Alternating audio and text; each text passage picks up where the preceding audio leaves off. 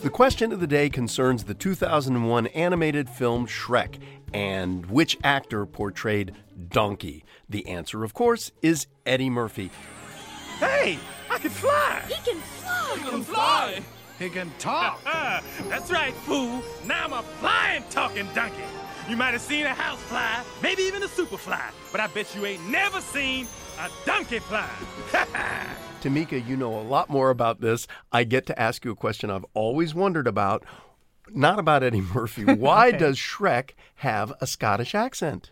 Okay, so do you want the musical answer or do you want the real world answer? I would love to see you sing and dance, but I'll take the real answer. Okay, so the real world answer is that the writer of Shrek, they tried out different accents. They tried a North American accent, and they just realized that that accent wasn't landing the jokes the way they needed them to land. You know what I'm saying? So they landed on the Scottish accent, and all the jokes worked. This makes perfect sense to me because I remember very well, because I remember my kids playing it over and over again, a 1993 movie called So I Married an Axe Murderer, in which Mike Myers played this guy with a very heavy Scottish accent, and it was hysterical. So he just must have known it was funny to talk Scottish. Exactly. And did you know that his parents grew up they're from Liverpool, right? So when he was growing up, he did actually hear Scottish accent. So maybe it was buried somewhere in there. He brought it out. Liverpool, not that far from Scotland, not as far as London is.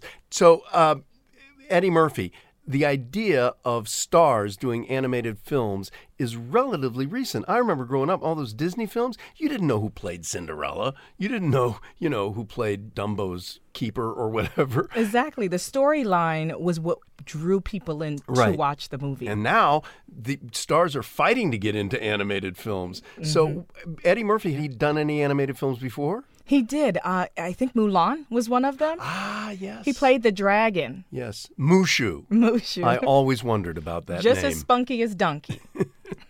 Spunky as Donkey. Good for you.